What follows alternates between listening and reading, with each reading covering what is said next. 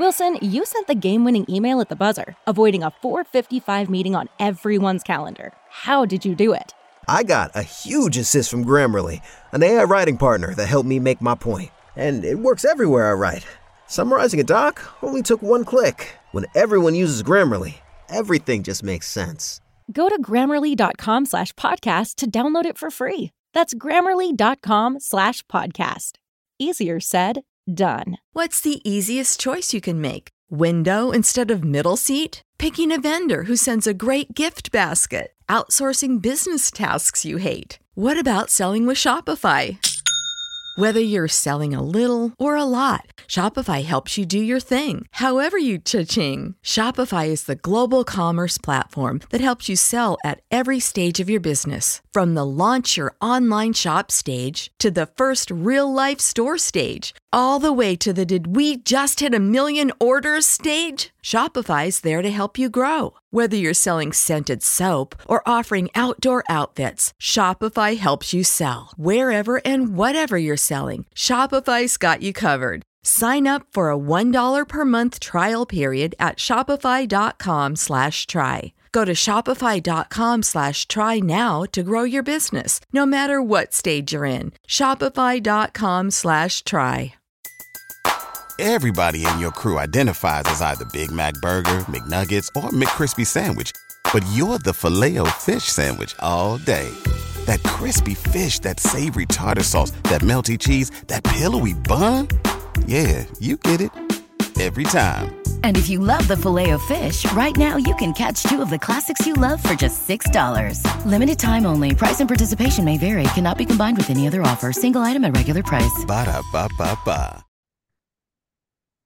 Hey guys, thanks for tuning in to this episode of Astros Baseball. Tom is away, so I got a very special guest, George Martin, also known as Astros Fan UK. George, thanks a lot for coming on today. It's a pleasure. It's always fun to be on the show. We actually have a lot to talk about now that spring training has arrived. Some drama here and there, maybe, but let's start with this. Now, I told Thomas this when we were having a discussion about Lance McCullers, and I mentioned that he's always injured. And he said, no, he's not. And maybe he's not injured for long periods of time, but to me, he always kind of has an issue with being injured. So he throws one bullpen, and now he's experiencing elbow soreness. And Dusty says, we'll have to see what's going on. He's not throwing anymore now. Yeah, it's not what you want to hear. I mean, it's the old cliche, isn't it? It's I think with Lance McCullers, I definitely share your concerns about his ability to remain healthy for extended periods, and I think that's always been the concern. When he's at his best, he's an incredible pitcher. There's no denying his talent, the experience that he's built up over his career as well. Certainly an extremely valuable player in that respect. But yeah, I mean, for that to happen so early in spring training, you have to hope that it's just a little bit of over cautiousness from the team and from the whole setup in terms of his injury history, and it's nothing genuinely concerning. But when you hear the words elbow soreness, it's natural to be thinking, hold on, where are we going with this? So I think we'll have to wait and see what the coming days provide us in terms of updates on that, and see whether he gets back to throwing soon, or whether it's a case of he has an extended absence, which would be quite alarming. Also, we tend to get a fair bit of smoke and mirrors regarding injury updates anyway from the Astros, so it can be quite cryptic what they come out with. So this is not a science to really be able to judge how severe an injury is. So that, I'd say at this stage, nothing to panic about, but right to be concerned. I agree.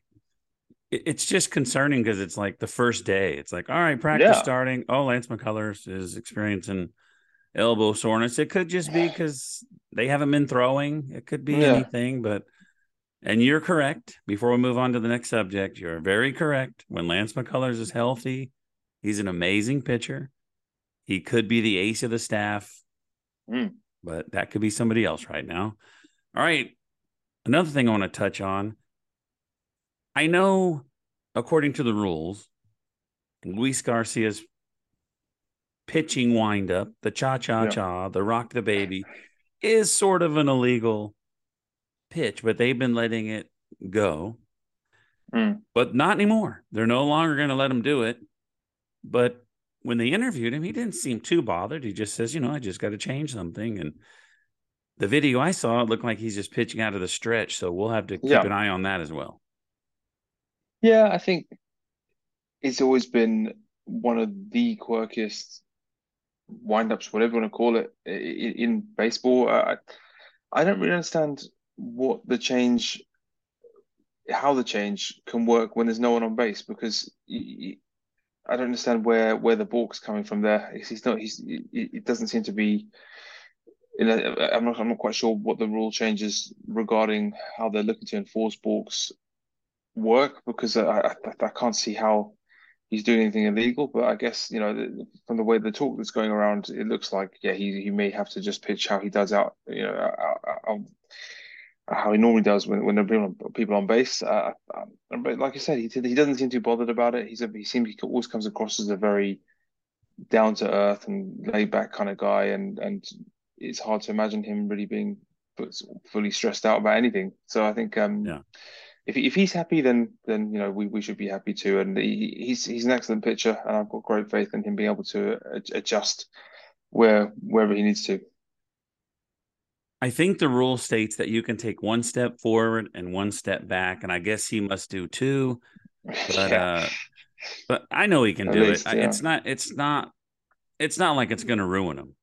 I don't think it depends on it. I think it's just a psychological timing issue which he has become comfortable with. But I don't think his actual pitching motion is dependent on that. It's just a case of what he feels comfortable with before then going into the motion. So no, I'm with you on that. I don't think he's dependent on it. I think it's just something that he's got used to, and I'm sure he can sort of coach himself out of that. So I don't think it's a major problem. Yeah, it's just something he does to keep his rhythm and try to repeat whatever he's doing every time. That's all he does it for. Yeah. But we got our new GM, Dana Brown. Yeah. It seems like everybody loves him. Mm-hmm. I love the way he's up front with everything. I love the way so far I just really like him. And it started with, extending CJ. But he's also talking about extending Tucker, and we'll talk about his arbitration after this. He wants to extend Tucker and Framber, and I believe him that he's going to do everything he can. And he also said Altuve and Bregman, those guys should retire here. They should be Houston for life, and I agree with him. So, I mean, I don't know how they're going to have all the money to keep every player, but I have faith in him that he's going to get something done. Oh, yeah. I mean, it's almost like Dana Brown has the perfect script for Astros fans in terms of everything that he said so far, and it's refreshing to hear. I had nothing against James Click whatsoever, but it's a very different style of being a GM already. Very vocal, very composed, and to the point. And I think that this is something which, as a fan, you love to hear, because whereas I mentioned smoke and mirrors in terms of injury updates, there definitely aren't any smoke and mirrors in terms of their intentions here, and I think that's good. It's good to be bullish about that. It's good to put it out there, not to try and back these players into a corner in terms of what their options are, but I think it's cool to understand that as GM he realizes what's important to us, because we do want Altuve and Bregman to be Astros for life, and I think they should be. I think there's no doubt in my mind and that's not based on sentiment or kind of former glories that aren't returning. These guys are still, look at the season that Jose Altuve had last year. Phenomenal. I forget exactly what his OPS was, but it was one of the better ones in his career. And Bregman, after a typically slow start, was then phenomenal in the second half as well. So I think it's a no-brainer to try and keep these guys as Astros for life. And in terms of the noises to try and extend Tucker and to extend Framba, and having got the Javier deal, well, Javier extension, I should say, deal done. Yeah, these are really good signs for us, and I think this is an indication so far, at least, of a GM who is in line with the general ethos and attitude of the club as a whole in terms of what you said, like kind of reloading instead of rebuilding, and be able to stay to make that window a perpetual one rather than the type of cyclical one, which is more traditional with baseball, boom and bust cycles, where you have a team that's good for 2-3 years and then the players move on or get old or one or the other, and then they return to being an average side. With us, it's more about, no, we're going to be a powerhouse and we're here to stay, and we're looking at every single way to keep that, whether it's through international overseas players signing, or whether it's to do with extending guys who are already there. Yeah, it's exciting to see, and I think that it's something to be very, very positive about. I like what Dana Brown's doing so far. And to me, he means it. He's not just saying it to make us happy or for any other reason. I truly believe he means it, and his history with the Braves. I have confidence that he can get most of this done. He may not be able to get everybody done, but he's going to try. He's good at putting packages together. So one thing is Tucker went to his arbitration. He wanted 7.5. The Astros wanted 5. And my thought was, if he loses arbitration and doesn't get this money, that could affect Kyle Tucker getting extended in the future, but maybe not. Yep. He said he does like it in Houston. He wants to be here. He likes the guys, but they interviewed him and he seems to be handling it professionally, in my opinion. He said he and the Astros disagreed on what he was worth, and it is business. He said it is what it is. And like I said, he loves playing here. He loves playing in Houston. He said the outcome is not what we were hoping for. And I also don't think it was the right one. So he did have the guts or the honesty to say, you know what, it is what it is. I don't think it was correct, but it's a business. I accept it.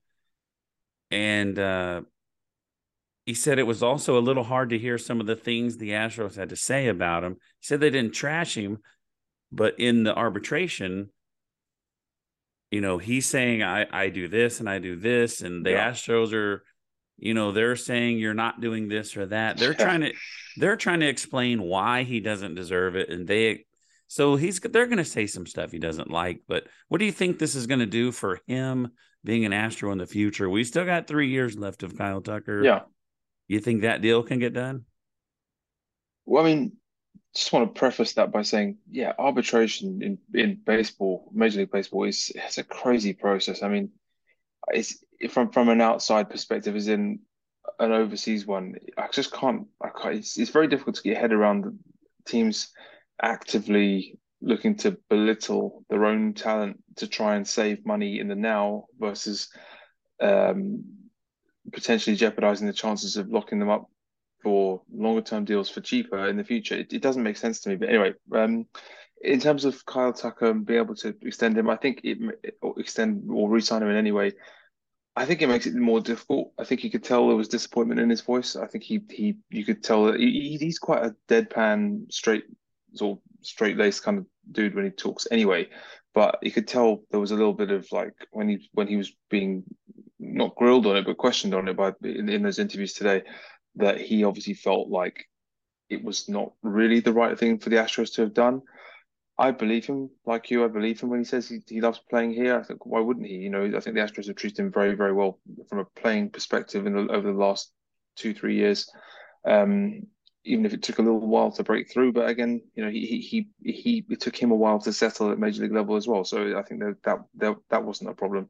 But I'll be honest with you. I don't think he stays. I don't think we get that one done. I think he's going to be commanding probably potentially over 300 million when he hits free agency. So I don't see us going for that kind of deal. I don't think it's ever been the style of this club, and I don't think it's something which we should really be worried about because we've shown that we're adaptable and resourceful and resilient and able to find creative ways and innovative ways to get new talent on board. And by the time he hits free agency, who knows? I mean, he will definitely be a loss if he does leave because he's a tremendous baseball player. And like Dusty was saying today, he's got it all. He's a five-tool player. He's got everything going for him. But is it worth nailing your colors to the mast when you've got a player like that and to the tune of $300+ million?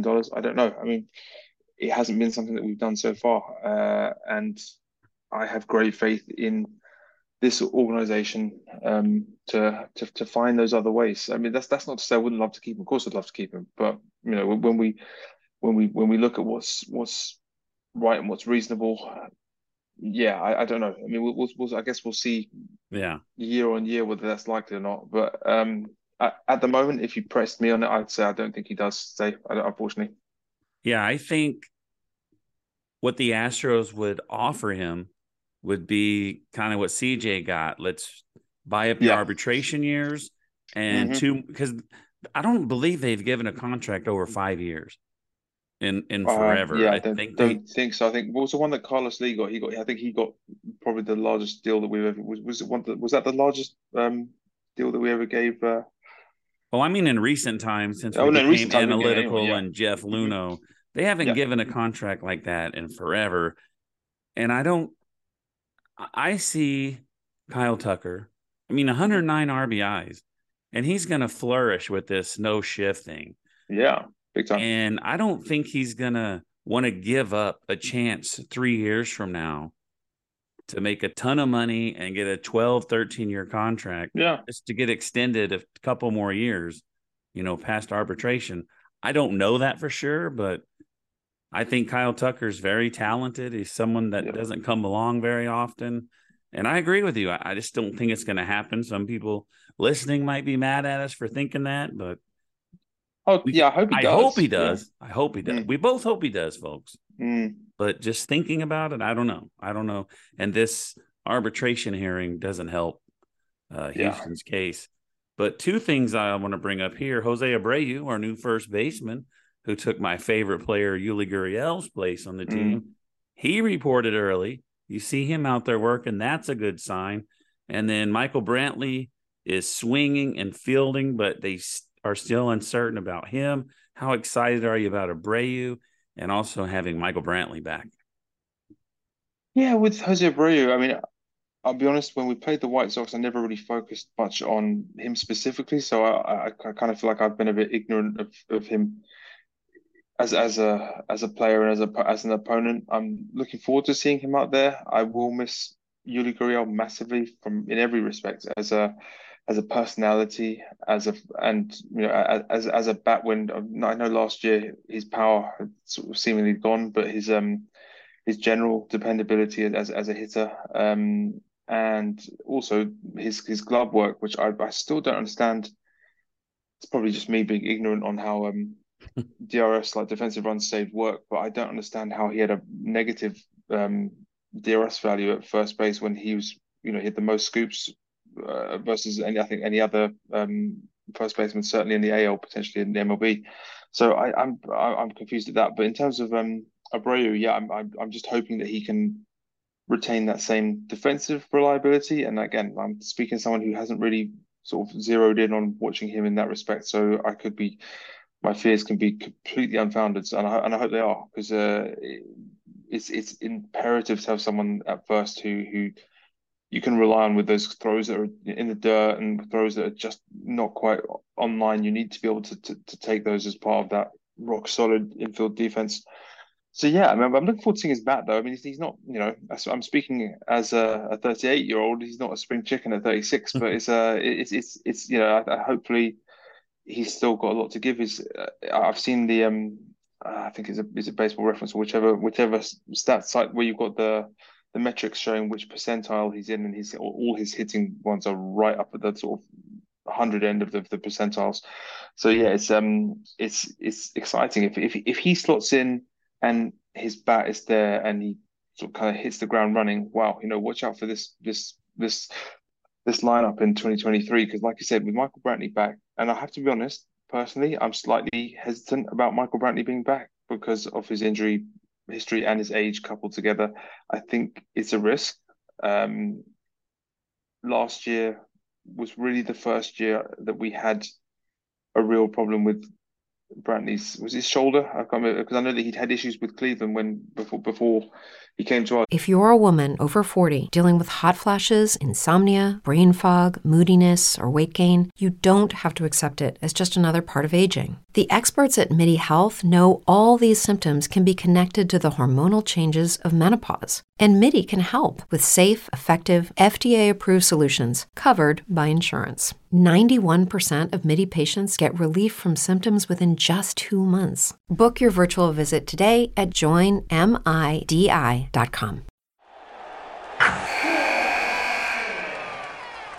Wilson, you sent the game-winning email at the buzzer, avoiding a 4:55 meeting on everyone's calendar. How did you do it? I got a huge assist from Grammarly, an AI writing partner that helped me make my point.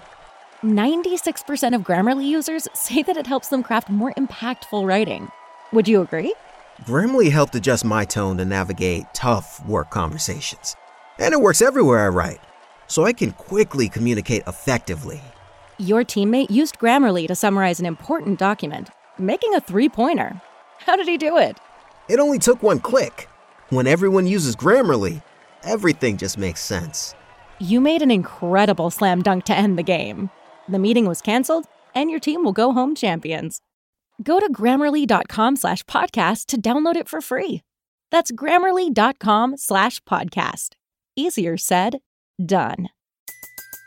Everybody in your crew identifies as either Big Mac Burger, McNuggets, or McCrispy Sandwich. But you're the Filet-O-Fish Sandwich all day. That crispy fish, that savory tartar sauce, that melty cheese, that pillowy bun. Yeah, you get it. Every time. And if you love the Filet-O-Fish, right now you can catch 2 of the classics you love for just $6. Limited time only. Price and participation may vary. Cannot be combined with any other offer. Single item at regular price. Ba-da-ba-ba-ba. And I remember the concerns when he first signed with us. People thinking, is he going to be an injury liability?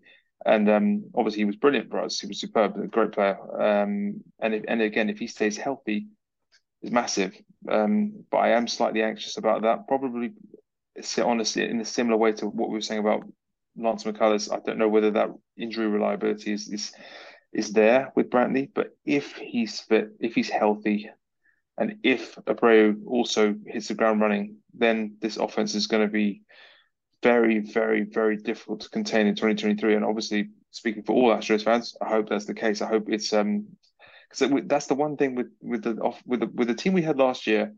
The one thing we could improve is just that offense could be more reliable and more destructive because we lived and died on the basis of how incredible our pitching was. And whilst even without Verlander, I expect our pitching staff, both as a rotation and a bullpen, to be incredible again in 2023. I don't think it's fair to expect them to be as reliable and as almost invincible as they were in 2022, because that's just an unrealistic standard to be able to maintain. So, yeah, I think the balance should be very, very good. It's just about whether Brantley stays healthy and just about whether Abreu is able to kind of settle in, which he should be able to because he knows all the guys and he seems to be very happy already.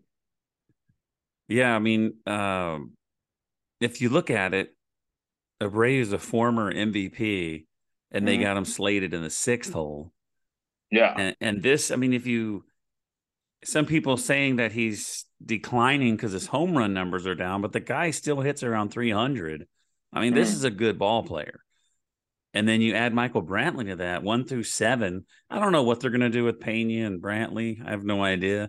I mean, if Brantley's hitting 300, you can't leave him. I don't know what they're going to do. I don't want to say that. We'll see what happens. But it's 162 games, isn't it? So I mean, I think yeah. You know, we know that Dusty likes to chop and change things a little bit of mixing things up. When it comes to October, that's a long way off, so it's not really worth looking at now. But yeah, I think in terms of the regular season, we'll see Dusty get up to some creative stuff, and I'm sure there'll be the usual rumblings online of fans dissatisfied as we rack up an incredible win record. But you know, it is what it is, and I think I think it's better to be much better to be in the position of having that problem than not. Yeah, it's always funny to listen to the fans complain because I remember last year at the beginning we were struggling and people were like, "This isn't the team. This team isn't going to do anything. They're not going to go anywhere." And it was just crazy. I kind of felt like maybe they weren't the greatest, but I wasn't going to say anything about it. But let me bring this up. Kyle Tucker might be unhappy, but there's another guy that had his feelings hurt. Martin Maldonado. Yeah. Came in, he lost 17 pounds. The first time I read about it, it said, I stopped drinking Sprite and Coke and eating candy. But as they kept releasing things about this, he was motivated to lose weight and to be a better catcher because of the Astros' pursuit of Wilson Contreras. He said he felt a little sad. He said, we just won the World Series. I sacrificed my whole body playing through injuries. I love him. And he caught so many games. He does so well. I don't care about his deep offense. Could care less. He works great with the pitchers. He's my man. He's my favorite player now that Yuli Gurriel's gone. And I didn't understand it either. Like, you just won the World Series with this guy. You just talk about how great he is with the pitchers and all of this stuff. And then you win the World Series with him and then you're out shopping for somebody else. It's got to be a slap in the face to him. And that motivated him. So maybe it'll benefit us. Yeah, just a quick question about that. Because when he mentioned having just won the World Series and the pursuit of Contreras, I don't know whether I missed that. What is he actually referring to? Because I know that we were looking, obviously, at the trade deadline last year, we were heavily rumored to be looking at replacing him with Contreras, or at the very least, getting Contreras and marginalizing him. Was there? I didn't catch anything around November, December about that. What actually happened? I don't have the whole story, but I do remember in the offseason that there were still talks that the Astros were trying to get him. I know he switched teams. He was with the Cubs and he's playing for somebody else now. But I know they were still talking about him. They were still trying to pursue him. Oh, okay. And I know it was trade deadline. I didn't get it. And I didn't get it after the season. And I don't know. I think I know a lot of it's crazy because he's so good. But, you hit 100, 160 average, you playing well and you hit 190. Like, people want you to go up there and do a lot. But baseball's not all just offense. It's not. And I think also the fact that we've got the offense to kind of, for want of a better word, hide that. I mean, if we were a struggling offense who didn't have anything really going for it, and then you need something extra from your catcher. But I think in the way we are and the lineup that we've got, even last year when I said it didn't quite, there were times when it didn't quite catch fire. Still, it was still enough. We had enough savvy, enough nous, and enough production from everyone else, whereby the catcher position wasn't really a huge issue. I get it. People, no one likes to see a hitter struggling at the plate, and no one likes to have a hitter up there who's not an auto out, but is something which is not really reliable upon to deliver in terms of RBIs and clutch situations, etc. But like I said, it wasn't really necessary, and he's clearly a huge guy for the clubhouse chemistry. I know obviously Yuli Gurriel was as well, and that wasn't enough to keep him at the club. But I like Martin Maldonado as well. I think he's a funny guy. He's a great guy. Obviously the pitchers as an entity, as a unit, they all love working with him, and I think it's interesting to hear him say that. It's a shame to hear him say that. I think I'm sure he's experienced enough and big enough of a man to kind of shake that off and be professional and get on with the job.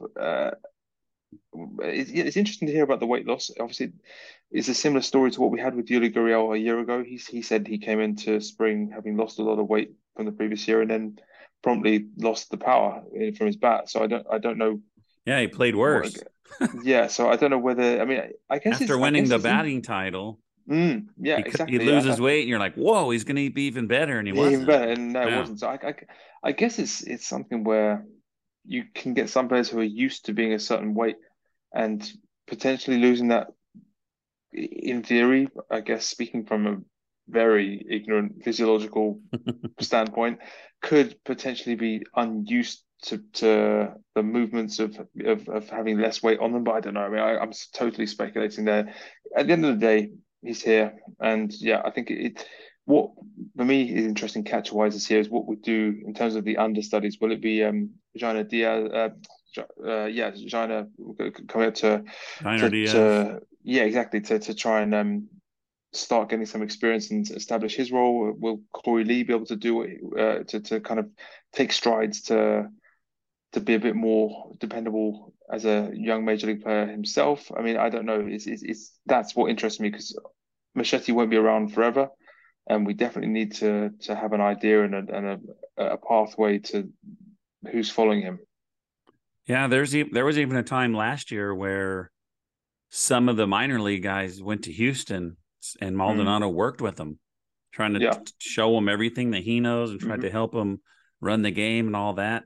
But when I talked about earlier, you have Maldonado for the defense and controlling the pitching. Maybe his offense isn't there. Maybe we'll see that with Abreu. Maybe he'll behind, at the plate, he'll be tearing it up, but he's not scooping the ball like Yuli Gurriel, and maybe people will be rumbling about his defense because he's not the complete player. So you never know. We might be missing Yuli's defense as well. I hope not. I really hope not, because that would be sad to see. I think one of the mainstays of us in the last 6 years has been the dependability of the infield defense, particularly, as being absolutely stellar. And that's something which I think is imperative to any team that has aspirations and ideas and designs on being a real force in October. You can't do damage with a leaky infield. Yeah. To me, the way I described the Astros last year is great pitching and timely hitting. It's not like they were just scoring tons of runs. It would be 0-0, or they would be losing 1-0, and they would score 3 runs and they would win. They win games and they only score one time. They score 3 runs in the first inning, and the other 8 innings they don't score. So hopefully, I mean, you win with pitching, and you can see other teams, Texas Rangers, the Mets, all these people are trying to build up pitching staff. So everybody knows that that's how you got to win. Here's another one that's kind of surprising. Dusty Baker says there is a competition for center field. I was under the impression that the job was Chaz's to lose. Yeah. And I know that if you go to spring training and Chaz plays horribly and Jake Myers comes in and plays great, you're going to be like, whoa, well, we're going to use Jake because he outplayed you. So that would be him losing it, but I don't know. I think a lot of people think that Chaz deserves to be the starting center fielder, and it's his job to lose. What do you think about this? I don't think it's necessarily unhealthy for Dusty to kind of keep that competitive fire burning for Chas McCormick. I don't think it's necessarily a good idea to be like, hey, the job's yours, don't worry about it. Because at the end of the day, you need competition for places. You don't ever want players to feel like they can coast through. Not that he would. Chas McCormick comes across as a hardworking and professional ball player, enjoyable guy to watch. But I don't think there's anything alarming or worrying about that. I don't think Chas McCormick should be necessarily worried about that. I think it's healthy. I think it's good to hear that. I think that it wasn't a case of Dusty trying to belittle McCormick either. I think it's just a case of saying, look, you have to keep working hard. Don't rest on your laurels from last year, and particularly in the postseason. And we'll see what happens. It's a long season, so I think sometimes fans get a bit too caught up on whether players are playing individual games or whether players have a few days off here and there. I think more than ever, or more than anyone else, this Astros team understand the importance of being a unit and being part of this big machine that we are. There's no egos involved. We don't have people out there who are prima donnas, kind of demanding to be playing every game. I have no problem with what Dusty said at all. I left some of it out. Mm-hmm. But he said that there is a competition for center field. He said, I hope that Jake Meyers bounces back from his injury. And he says, we'll see how Chas looks. So that's what I'm saying. Yeah. The way he worded it, I think the way Chas performed in the playoffs and in the World Series, that it should have been kind of worded different. Because it sounds to me like, and I know Chas, maybe it'll motivate Chas, but it sounds to me like, hey, Jake's back. Let's hopefully he's back, because I think that might be the guy he wants. But Jake Meyers was a beast when he first came on the scene. So yeah, he was looking good, and I think people forget that because he looked so bad last year, and it was clear that not having a spring training coming in the middle of the season, it just didn't work for him. I had doubts as to whether his shoulder was right the whole time that he was playing for us last year. So hopefully he's been able to fully get that right. What was really missing was any kind of composure at the plate. He looked like he was rushing things, he was pressing, and it just didn't look right. It didn't look like anything like the player that he was before the injury in that ALDS game in 2021 against the White Sox. And I think that, like you said, he was looking like an excellent hitter before that. So if he can recapture that type of form and general outlook in terms of how he's playing, that's a good thing. It should hopefully drive McCormick on to try harder as well. I agree. The wording of that specific part of what Dusty said isn't necessarily that conducive to thinking that McCormick is going to have a smooth time trying to nail down that center field role again. But these are big boys. They have to be able to deal with this kind of thing. It's like I said, it's a long season. They'll face many ups and downs, and I think I know that Dusty has their back. As a fan, I don't care who plays, as long as they play good. Exactly. If Jake Meyers comes back and he's the best guy, he can be out there. I'm not going to get mad. That's why I would say it's Chas's job to lose. Jake can take it from him, and I'm fine with that. So to me, going into spring training, center field is one of the positions up probably for challenge. The backup catcher is going to be Yainer Diaz. Is going to be Corey Lee. I know that Brian McTaggart's predicted the 26-man roster, and he had Yainer Diaz on there. Play outfield, play first base. And then the utility guy, that could be up in the air as well. I think David Hensley is a strong candidate to be able to fill in there. He looked so good last year, such a composed head for someone who's coming into the majors for the first time. I mean, a couple of those at bats during October were absolutely priceless. That one against the Mariners, which was before Jordan's walk-off, was well, if you're looking at it in a kind of causality or butterfly effect type way, if that doesn't happen, who knows how that series goes. So the fact that he was able to show that kind of flexibility, dependability, even when it was needed, when he was needed in sort of small facets and small areas of the game, can only bode well. We've been spoilt for choice with some of the having Marwin before and having Aledmys Diaz as well. I think that Hensley earned the chance to have that opportunity in this year, and I would say that it's definitely worth giving him that shot and going with it, full blooded, because he seems to be once again this a very common theme with our roster, a guy who has his head on his shoulders and is committed to what he does and is respected by his teammates, and I think fully on board that Hensley train. Yeah. He started 2 games in the World Series, so I can see him making it, definitely. But anyway, we got about a minute left. Do you have any final thoughts? That's what I give Tom a minute for final thoughts at the end. Do you have anything you want to add? I'm still concerned about the pitch clock. I think this is, as an introduction into Major League Baseball, I'm not looking forward to it. I know it's been used in the minors, and they've got used to it down there, but it wasn't needed. Why is Major League Baseball catering to people who aren't even fans over people who are fans? Why are we constantly looking to shorten the sport from a cynical point of view? A longer game surely means more advertising and more money involved in that respect. So I really don't understand why you'd want the game to be an hour shorter. Very strange to me. I just think the rule changes are going to be interesting, to put it slightly kindly, and I'm a little bit apprehensive about that, and specifically in terms of the pitch clock. I think they were interviewing Kyle Tucker about the new rules to speed the game up. Yeah. And his comment was, I don't want to play 5-hour baseball games. So I think the players are on board. Yeah. But anyway, George. We'll see. Yep. Before we run out of time, man, I really appreciate you stepping up to the plate for Tom. Since always a pleasure. He is